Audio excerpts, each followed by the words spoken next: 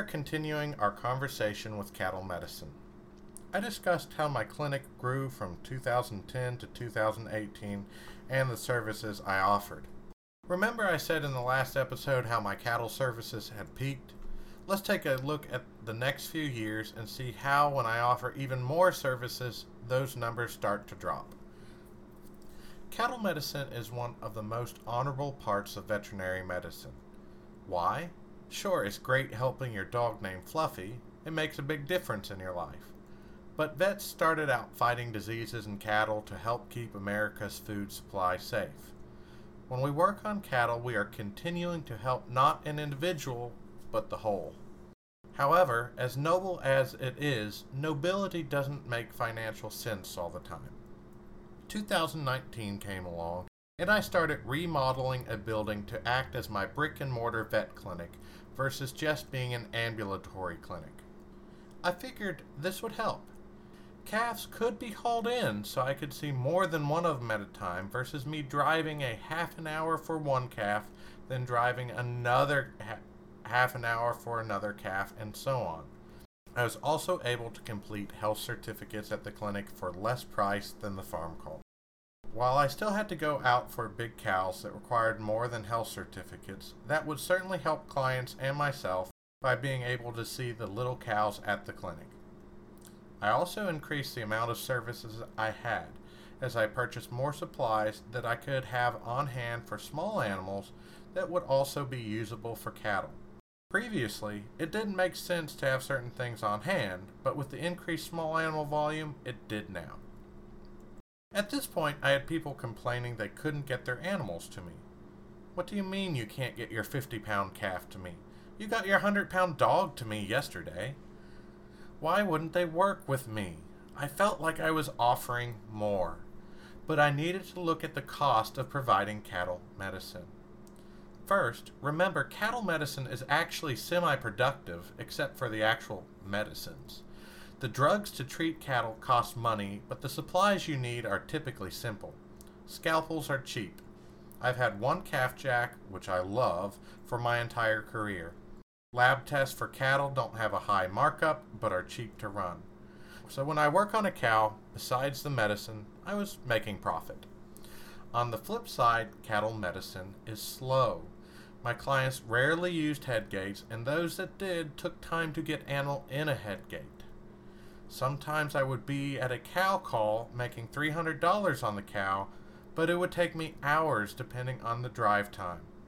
If I saw a horse or multiple dogs at the office, I could easily double that number, and all without the 30 minutes the farmer was trying to catch their cow. With a calf, I rarely made more than $120 to $150 because there was only so much I could do for a calf, practically. Financially, I lost money doing farm calls for calves. One client called me out for his 100 head herd 3 times and never had them up. I never did any work on them. Actually, the clients were never at the appointment. I showed up. The barn was empty, the cows were in the field, and called the owner, and he said he had forgotten. I sighed and looked at the cows in the back field as they contentedly ate grass, and I went home.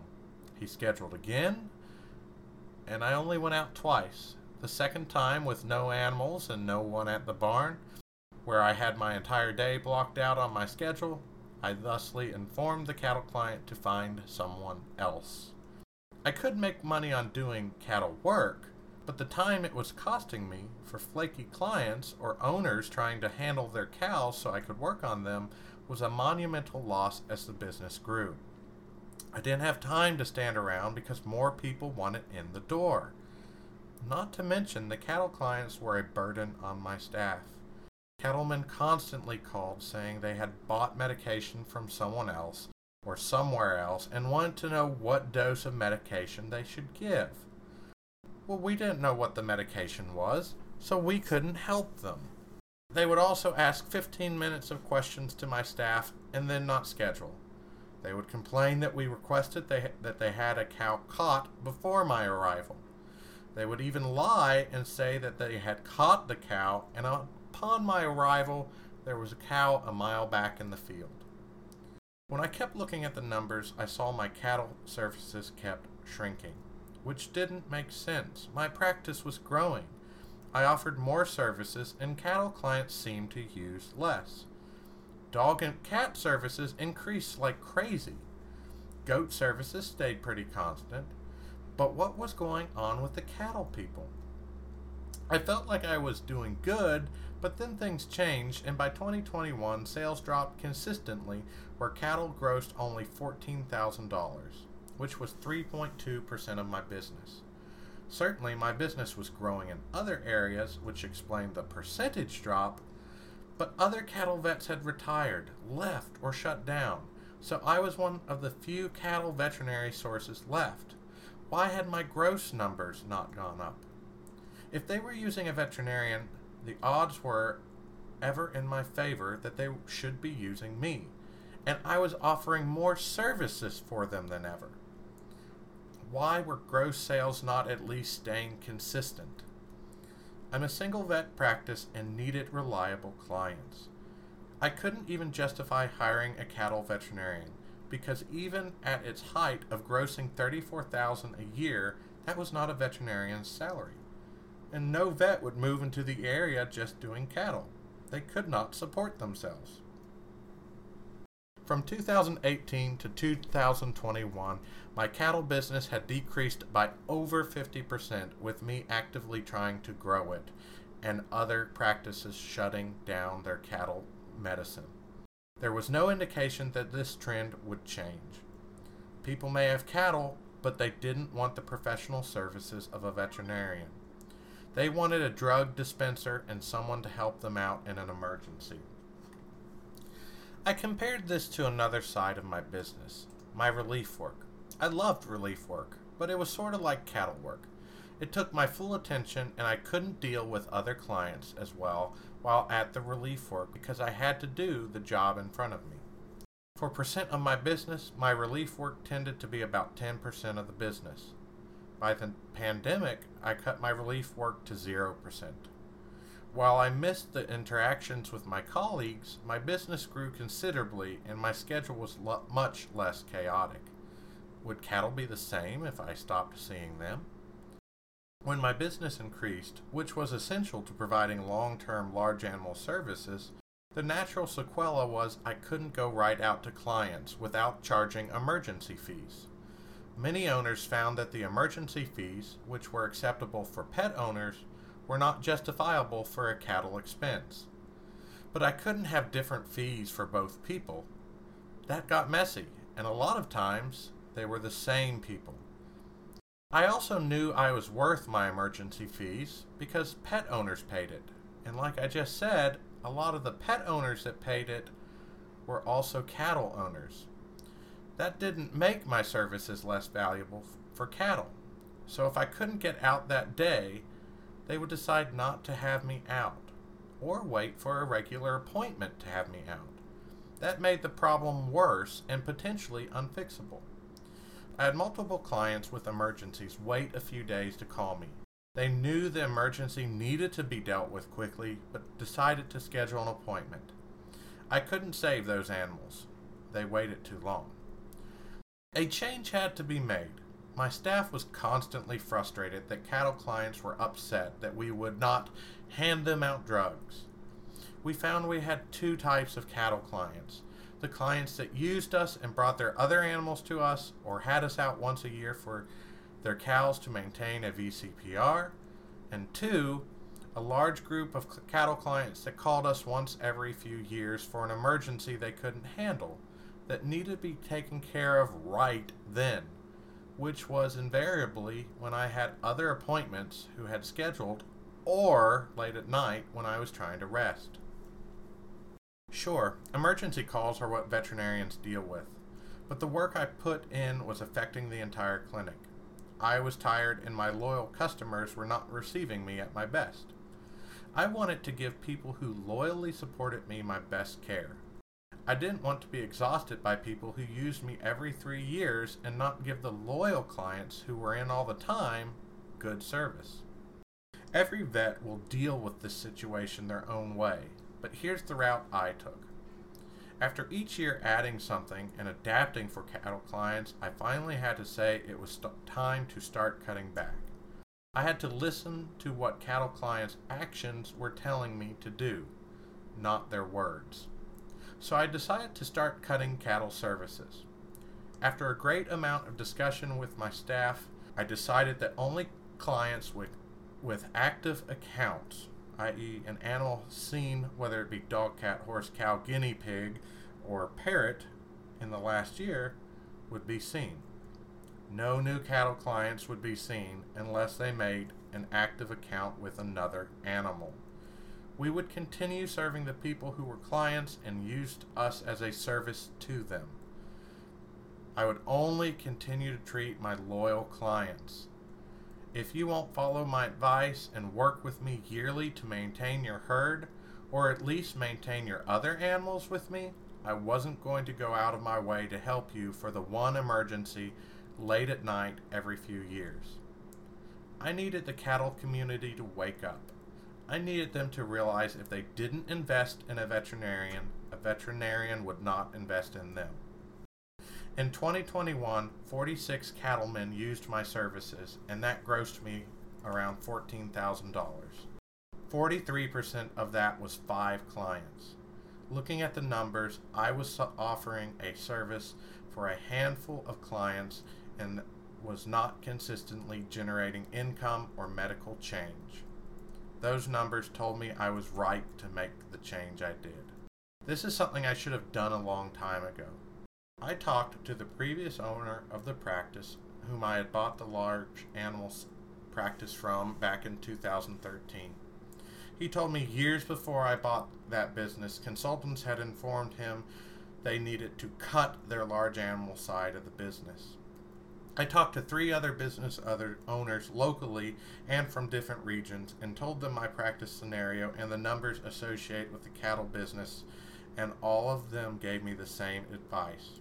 I should stop cattle completely. As a business person, I figured I should stop before I was forced to stop. I didn't want to abandon the people that had been loyal to me, though. It probably was a poor business decision, we'll see, but an emotional decision to keep offering cattle services to my loyal clients. But I was not going to keep helping people who weren't helping me and that were dragging me and my business down. So how did this shake out? Personally, my dream for cattle and local industry was not being achieved. I feel the big corporations have a place in the world, in the country. They're for exports and for helping local economies in times of need. But I would love to see my food locally sourced. In my area, there are enough cows around to be a good portion of the beef in the local stores. The corporations could make their money selling overseas or selling to fill in the gaps that local produce couldn't meet for the meat. Or in an emergency, for example, when a bad winter killed all the local cows, big corporations could sell to the locals which couldn't get it more primarily sourced. I wanted to walk down to the local butcher and see the cow that was going to go on my dinner table. Alas, the only people more stubborn than an outdoor vet are the cattle producers. They could never organize for something like that. Nor could I or anyone I talked to finance such an operation. So that was just a pipe dream. But back to the conversation. I often say I'm the only cattle vet in the area right now. A few other vets would see some cows if they weren't busy with their small animals, but as they aged, each of them tended to see less and less cattle. In the 4 counties I traveled to, not one of them had another vet that worked on cattle for more than a hobby. To the west of me was 1 person that would work on cows, and to the south and southwest, 2 more clinics respectively. It was a weird feeling when I declined my first cattle call. It was after hours. I had just gotten home after a full day and was preparing a little dinner. It was cold out, and I was glad to finally be able to get warm, having been in and out of the cold all day. A cattle producer called. He'd been working with a cow for a while and couldn't get a calf out. I don't know how long he was working, but typically this means a few hours, at minimum. So that meant they waited until I got off work to call. Probably not consciously, and maybe not in this case, but just playing the odds on what happened in my head while I was talking to him, I think he waited till after he had tried and after normal business operating hours to call me. This producer had used me for about 8 years. Although I had recommended many times, he had not yet gotten a headgate. His herd had Johne's disease and bovine leukemia in it, and he had not followed any of my advice for dealing with those diseases. My staff knew him as the cattle guy who called up and asked for drugs, but didn't know what the drugs he wanted were, because he could only describe the size of the pill and give a general color of the pill he wanted. Since I use injectable drugs, my staff were utterly confused, and both staff and client left the phone conversation frustrated that the other could not help them get the information they wanted. And he pretty much used me on a schedule. Not a good schedule. He would need services about every 2 years. He was a good man. I liked him. But was he a good client? No. Was he a good cattleman? I hate to say it, but he sold cows which had Johne's. This could hurt other herds. This could hurt other people's finances. I would say that makes him a bad cattleman because he is spreading a non-curable disease. Did he use me for his dogs and cats and horses? No. Looking back, half the issues he used me for were after hours. As I listened to him on the phone, he wasn't rude, just in disbelief that I wouldn't come. I informed him he could use the next closest vet I could recommend who worked on cattle. That one was about an hour further away. The producer would probably have to haul to that vet. I felt bad that I couldn't help him. But as it turned out, the next day I had a client with a call with a cow prolapse. The client brought their dogs and cats to me and had me out for cows once a year, and they had an emergency now. We went out and fixed the prolapse. It interrupted my day for sure, but those clients had supported me, so I supported them. And I had gotten a good night's sleep the night before by not seeing someone that only supported me in times of crisis. I served my clients and gave the person who wasn't my client information of how he could be helped. To me, that was good and maybe might send some shockwaves to the cattle producers that they need to change how they operate if they want veterinary services. And that is the thing about this. I had mixed emotions about the change because we obviously need cattle, and it's important, and I feel important helping with the skills I had. But it's a two-way street. I had to change or I would be miserable personally and running a poor business. The vet-client-patient relationship is a two-way street. You can't treat a patient without a vet and a client working together. After so long of the clients not wanting to be good clients and working with me, the vet decides they can't provide the services needed. So like I do with everything in the business, I reevaluate. Maybe there will be a boom and cattle services will return, but it will take a clientele that realizes it has to move into the 21st century of cattle medicine. Some other timely information. I typically write my podcast with my Facebook open so I can chat with my fiance as I'm writing. I noticed a post from a fellow veterinarian's practice. They operate an equine practice and had just posted how they decided not to see emergencies for horses that did not stay current on their recommended yearly wellness protocol. I balked while writing this. This seemed so bold for the vet, but made me feel good about my cattle decisions. I'm not the only one having to make these decisions about cutting back services. This practice probably saw more horses than I did and was limiting their services. I hadn't considered being so strict with my emergency protocols on such a broad scale, but I understood their reasoning. It was a lot of late night work in preventable situations for, I use the term lightly, clients who were not investing or being loyal to their clinic, and a lot of times they weren't being loyal to their animals. This clinic was big enough that they wanted to provide quality services to their loyal client base. Not mediocre service to loyal clients, but quality service. And that's all they were able to do, mediocre service, because they were exhausted from the people using them in a pinch. I bring this up as a warning, not as a chastisement to clients. You have to work with your vet, and your vet with you. If your vet is working in large animal medicine, whether it be horses or cattle, they could go elsewhere in the veterinary field. They can't keep a practice afloat by emergencies alone. Don't force your vet to not offer services you need. Remember, your lay equine dentist is likely not legally allowed to float your horse's teeth. The Southern States manager probably doesn't know how to properly dose the drugs he sells, and certainly won't help you pull a calf at midnight. And even your ag agent who is giving you free stuff forgets that freedom to choose the inexpensive route does not come without a price. Your vet may tell you they can only take care of your dog because that's the only thing you will pay for.